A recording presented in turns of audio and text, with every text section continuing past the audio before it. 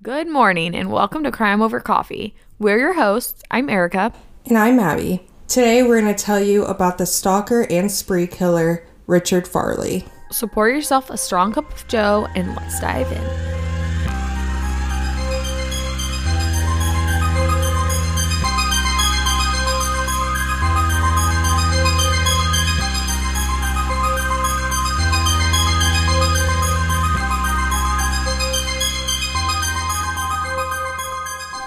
Richard Farley was born in Texas on July 25th, 1948.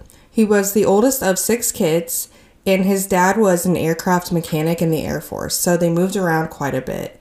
Their family finally settled in Petaluma, California when Richard was 8 years old. And by all accounts, he was a pretty normal kid. He never got into any trouble. His childhood seemed pretty normal. I did see one article where it said that his father was abusive, but I did not see that anywhere else, so I'm not going to claim that to be true, but I do feel like I should mention that it was reported in one spot, but from his mother's testimony, he had a normal childhood. And I feel like a lot of times whenever there's a serial killer, a spree killer or something, they always try to connect it and just say, oh, he must have been abused as a child. So it totally could have just been an assumption that they just concluded because of his actions in the future. Richard graduated from high school in 1966 and went to Santa Rosa Community College for about a year.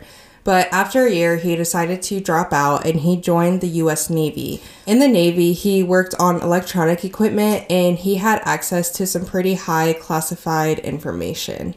Ooh, that's pretty cool, though. Yeah, he was qualified for top-level security clearance while he was in the Navy, so he was pretty high up there. And he ended up staying in the Navy for 10 years. After he left the Navy, Richard bought a home in San Jose, California, and went to work at Electromagnetic System Laboratories in Sunnyvale, California, or ESL for short. While he was there, he was a computer technician working on developing signal processing systems for the military. And up until 1984, he had received only above satisfactory performance evaluations. Some coworkers thought he was a little arrogant and egotistical, but for the most part, they all said that he was a seemingly nice guy, a hard worker, and he just kind of fell in with the crowd. There was nothing that made him really stick out. Which I feel like a lot of people that are in a spree killer mindset or a serial killer mindset try their best to kind of fade in and not stand out so much that it's going to draw attention to them in any way.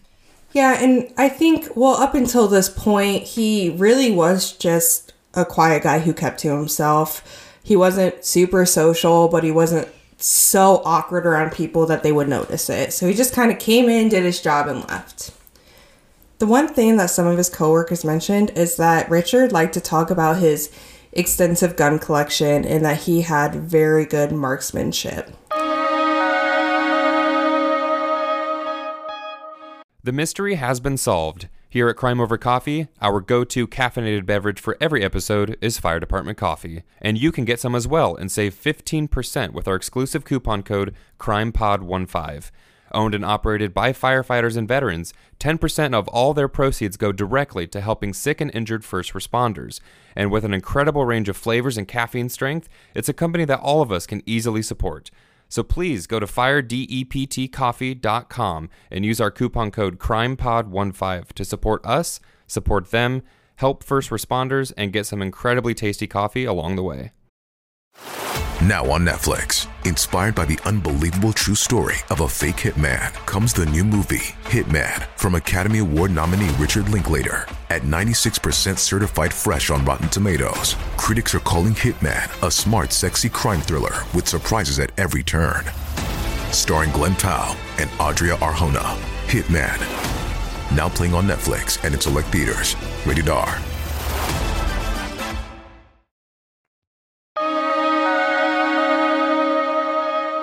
Everything with Richard was seemingly normal until one day in 1984 when he was introduced to a coworker of his, Laura Black. Laura was 22 at the time and working at ESL as an electrical engineer. She was known as a highly respected worker and she put in a lot of hours and a lot of hard work. Nobody had anything bad to say about Laura. One day for a lunch break, Richard, Laura, and another coworker all went out to eat, and Richard was immediately drawn to Laura. However, the feeling was not mutual. Richard started asking Laura on dates, calling her all the time and writing her letters, and he would leave baked goods that he had cooked on her desk.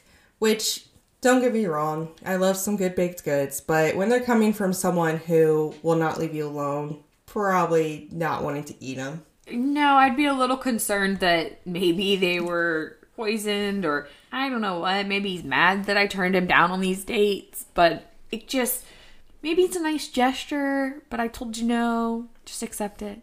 Yeah, and Richard did not accept it. And Laura tried to let him down nicely and politely so that he would know she wasn't interested without being rude, as you do in these kind of situations. And she was thinking, the less attention I give him, the more he'll just leave me alone. But Richard did not take it that way. Richard continued to write Laura letters, and he would write ones that would intentionally make her mad because he said later that if she was angry enough, she would confront him, and at least she was talking to Richard at this point, even if it was out of anger. Richard tried to contact Laura's family a couple times and sent her letters talking about terms of them buying a house together. That's creepy, 100%. In his head, they were in a relationship. And it just continued and continued and started to get more extreme. He'd start driving by her house, calling her at home. He joined her aerobics class at her gym and even tried to move into her apartment complex. I'm a little creeped out right now. Like, if a guy tried to do this, I'd probably file a restraining order on him. Well, she was really trying to play it down. Advice for any of you that think playing it down is a good idea. It's probably not. You know, and with a lot of stalkers, they're not going to just give up. Once their mind is set on a target, they will not stop. It's always better to be safe than sorry. In any situation, especially like this one, I would have just recommended filing that restraining order, doing something, anything. Richard was able to also gain access to her office and go through her stuff. And one time, Laura accidentally left her house key there. And he took it and made copies of her house key. My eyes are so wide right now because I'm just like, what? Oh, yeah. And there was this one time where she went to Virginia to visit her parents and started receiving letters to their address from Richard. No idea how he got that address. And Laura tried to do what she could. She actually moved. It was 2 or 3 times. I saw it reported both ways. But regardless, she moved more than she needed to avoid this stalker. She changed her phone number to an unlisted one, which now that doesn't make a lot of sense. But back in the day, there were phone books. And so she made it so her number was not in that phone book. And she tried to confide in some of her coworkers who could see clearly what was going on. And when they tried to intervene and talk to Richard, he would become violent with them and threaten them. And something that was noted is he loved to bring up the fact that he had this extensive gun collection and he would throw it in there. And I think it just made people worried enough that they didn't want to get too involved just in case. And like I said, it was the 1980s, and at this time, there weren't any anti-stalking laws in place, and he hadn't done anything that actually broke a law. And stalking was just coming up as a term, and there was not a lot of help and guidance on what to do in these situations, and not a lot of research yet on it. Laura finally decided to go to HR, Human Resources at ESL for help, and they talked to Richard and threatened to fire him if he didn't leave her alone and issued him some written warnings. And this is where I get a little frustrated, but I'll let you just listen first. And then HR had to meet with him a second time because he would not let up on Laura and he still kept bothering her. After the second time HR met with him, they issued him another warning. And Richard was mad. So he actually confronted Laura outside her apartment and told her that he was no longer going to ask her what to do, but is going to start telling her what to do. And started throwing his threats around about his extensive gun collection again. And then Richard was so mad, he went and confronted HR and said that they had no right to control his relationship with others. And the people in HR were like, hey man, sexual harassment is illegal and we can fire you. We do have a right to say this because it needs to be a safe work environment. And then he said if they were to fire him, He would have nothing else to live for, and then he talked about his extensive gun collection. So at this point, it's May of 1986. They finally decide to fire Richard from ESL, and they ban him from the property. In theory, Laura was hoping that this would help because at least he wasn't around her on a day-to-day basis. I'm a little worried that all that did was piss him off even more. And you would guess correctly. After he was fired, Richard became angry and the stalking increased, and it switched more from like loving and compassionate towards Laura to threatening all the time, which before was kind of alternating with him getting mad because she was kind of rejecting him to him being like, oh, our relationship's so good, let's buy a house together. Richard started to also spend a lot of time in the ESL parking lot, just sitting in his vehicle, which he was banned from there, but evidently that did not matter to him. And in the summer of 1986, he began dating a woman named Mei Chang, but apparently it didn't matter because he still continued to harass Laura. And I just thought that was so interesting because they don't mention it that much. I saw in one documentary where they just casually mentioned his fiance, so they may have been engaged. And then I was like, what? And I start looking everywhere and they don't mention it very much, but he did have a girlfriend or fiance during part of this time. Which, it's very interesting to me that he could have this other significant other but still have this in his head relationship. And then I also wonder how much about it she knew. I mean, I'd like to assume that she didn't know any of it. Yeah, probably not, but because Richard was no longer working, he began to have money problems. He lost his home, his car, and his computer, and he owed a lot of money. And in November of 1987, he wrote this in a letter to Laura, quote, "You cost me a job, $40,000 in equity taxes I can't pay, and a foreclosure. Yet I still like you. Why do you want to find out how far I'll go?" End quote. And then he ended the letter with, quote, "I absolutely will not be pushed around. I am beginning to get tired of being nice." End quote. Which I don't think he was being that nice. I also don't think that she was trying to see how far he would go. I think she was just like, I want you to stop, so please stop. And also, sir, you cost yourself that job. Exactly. That is not her fault. Your actions are your actions. She just reacted and you lost your job. It's a consequence. What do you expect? Yeah, and within this 3.5-year period, he had sent her nearly 200 letters. Not to mention all the phone calls, all the drive-bys, all the baked goods. And finally, Laura was like, HR fired him. He's not allowed on the property, but he still will not leave me alone. So she decides to seek help from an attorney, and they decide a temporary restraining order would be good. Finally. Yeah. Most of the stuff seemed to be happening not even at work. Like, he was moving near her, he was following her, he was calling her all the time. Yeah, he was leaving baked goods and stuff on her desk, and that was how he got a copy of her house key. By the way, did that come back into play yet? Or is that coming back into play? No, I mean, I think at this point was one of the times she moved. Oh, okay. But I think most of it was like happening outside of work. So coming to HR was probably good to get him out of work in the first place so that he wasn't being able to bother you there. But I think that going to the police was 100% the next step.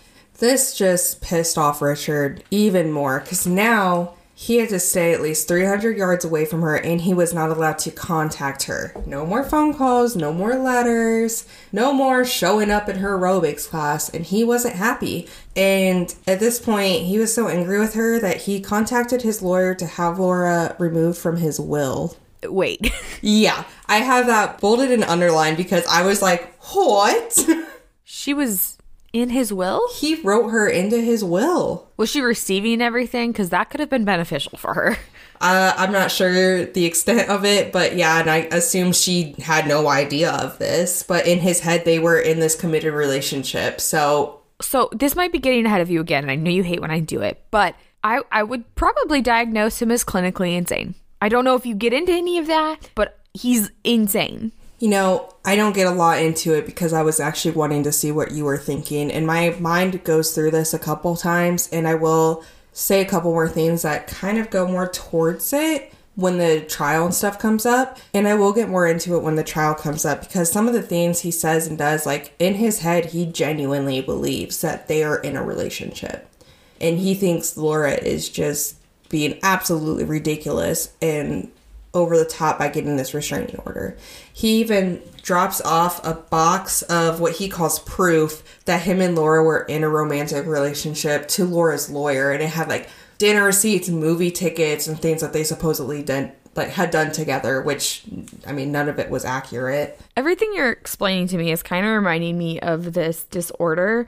It's called erotomania. So they basically they believe that somebody is in love with them and they act on that. So it's a delusion where they feel like they do have this relationship of some sort. And I don't know if they really go into like the psychology behind him or not, but that's just kind of the way that my brain works. So when you were talking about him feeling like maybe she was kind of betraying him and like being kind of crazy about not wanting to be with him, and he's got all this evidence that they are in this relationship, it just was really reminding me of this delusional disorder. Well, I 100% agree with you. It does sound like that. And the unfortunate thing is this was 40 years ago, and I don't know that they even had all the research into the psychology behind these things at this time, so they didn't know how to deal with it. Like nowadays, we can identify that and name it and figure out how to move from there, but I don't think they had that much research back then.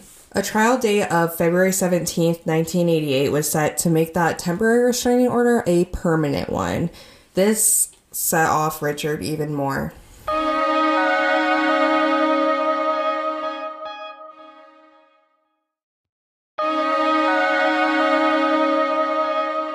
On February 16th, 1988, Richard sat in his rented motorhome in the parking lot of ESL for hours, and he was dressed in military attire, gloves, and had a scarf around his head. He had also armed himself with a shotgun, a high-powered rifle, and 2 automatic pistols, as well as a knife, smoke bomb, and gasoline container. He had spent nearly $1,500 on all of this stuff.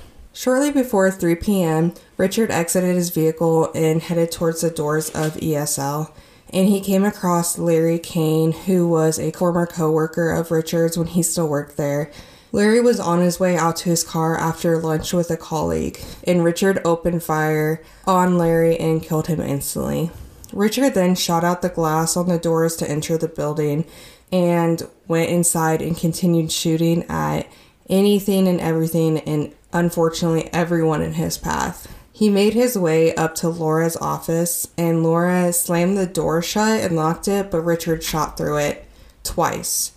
One shot missed her and one hit her in the shoulder. That's at least a shot that she could survive. Yeah, and luckily he didn't try to go inside the room. He just left after he took those shots. Also, I think that shooting at somebody that you supposedly love isn't the best move. Yeah, I think it was just out of retaliation for the restraining order. Richard continued to make his way through ESL, and eventually police and SWAT are made aware of the situation and make their way there. And negotiators are able to make contact with Richard. And for over 5 hours, they talk with Richard on and off, trying to get him to surrender and come out. And they had snipers set up, but they weren't able to track Richard because he kept moving from room to room constantly. During this time, some employees are able to escape, and some are just hiding in closets under desks because Richard was moving around so much they were afraid to come out. And Laura actually managed to make her way into another office where some of her coworkers were hiding, and they helped her stop her bleeding and were able to escape out the front doors. So Laura made it out of the building, and so did a couple of her coworkers so far? Yes. Okay, that we know of anyways. At one point, while on the phone with negotiators, Richard said, quote, "Did you find out if Laura is doing okay? Check, because I hope she is doing good. She can't regret it if she doesn't live," end quote. So I don't know that he was aiming to kill her. Probably not. I kind of feel like he was just trying to get her attention. Kind of like Riley Gull in Emma Walker's case, where he just said he was shooting to get her attention and to kind of scare her a little bit. I kind of feel like that's maybe what he was doing. My question here, though, is what does he want her to regret? The relationship? The fact that she, got the restraining order against him? He wants her to regret not going out with him because at some point later on, he says if she had just gone out with him, according to Richard, this would all have been avoided. What ended the standoff between him and authorities is that he got to a point where he was just very tired and hungry. And he even offered to give up the guns if he could get some food and Diet Coke. You know he's a psychopath if he likes Diet Coke. Yeah, I just thought it was interesting that that was what got him at the end, and he finally surrendered.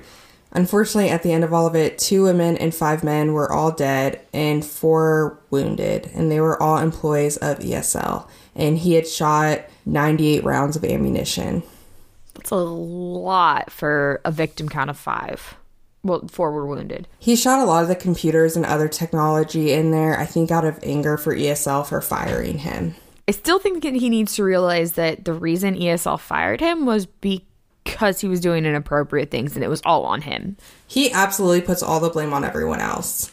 I don't think the ESL really had a choice in the matter as to whether or not they fired him. I am going to go ahead and read you guys the names of the victims. Joe Silva, Buddy Williams, Glenda Mortiz, Ron Reed, Helen Leparter, Lawrence Kane, Ron Doney.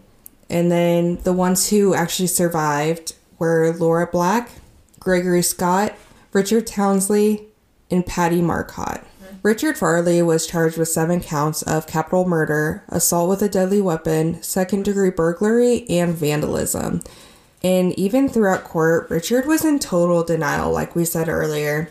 And he said he wanted to teach Laura a lesson so that she wouldn't play with other people's lives, which is so ironic because he was definitely the one messing with her life. Yeah, he was definitely the one that was in the wrong here. And I'm just really going to stick with that. If you want somebody to love you or you want to teach somebody a lesson, probably not the best way to go about it by shooting up their workplace. Richard pled not guilty and they went to trial, and defense tried to say that it wasn't premeditated and that he never planned to kill and just wanted to get Laura's attention. But prosecution was like, hey, he bought all those guns, all the ammunition, he made all the threats, and sat out there for hours and thought about what he was going to do. And obviously the jury didn't buy it. They deliberated for only an hour and found him guilty on all charges, and he was sentenced to death. And Richard is now currently sitting on death row in San Quentin. Laura was hospitalized for 19 days from her injuries, but made a full recovery, and a year and a half later went back to work at ESL. She said she wanted to honor the lives that were lost there and felt that if she didn't come back, that Richard would have won, and she didn't want him to have that power. And I just have such mad respect for this woman. I just feel like that does take like a really strong woman, because I feel like I would struggle with going back there and just feeling safe. It's really a testament to how powerful she is. And it's because of this case that California imposed the nation's first anti-stalking law. And stalking today is a crime under the laws of 50 states, the District of Columbia, the U.S. territories, and the federal government. For resources and information on stalking and a place where you can go get help if you feel like you have a stalker, you can visit stalkingawareness.org. You can find us on Instagram at Crime Over Coffee or on Facebook at Crime Over Coffee Podcast. You can also email us your thoughts and case suggestions at crimeovercoffeepod@outlook.com. If you would like to support us, go to anchor.fm/Erica-Abby. Donations to our podcast are greatly appreciated and go into making the podcast possible. If you like us, you can recommend us or give us a 5-star review on Apple Podcasts and subscribe to us on your podcast listening medium. Thank you so much.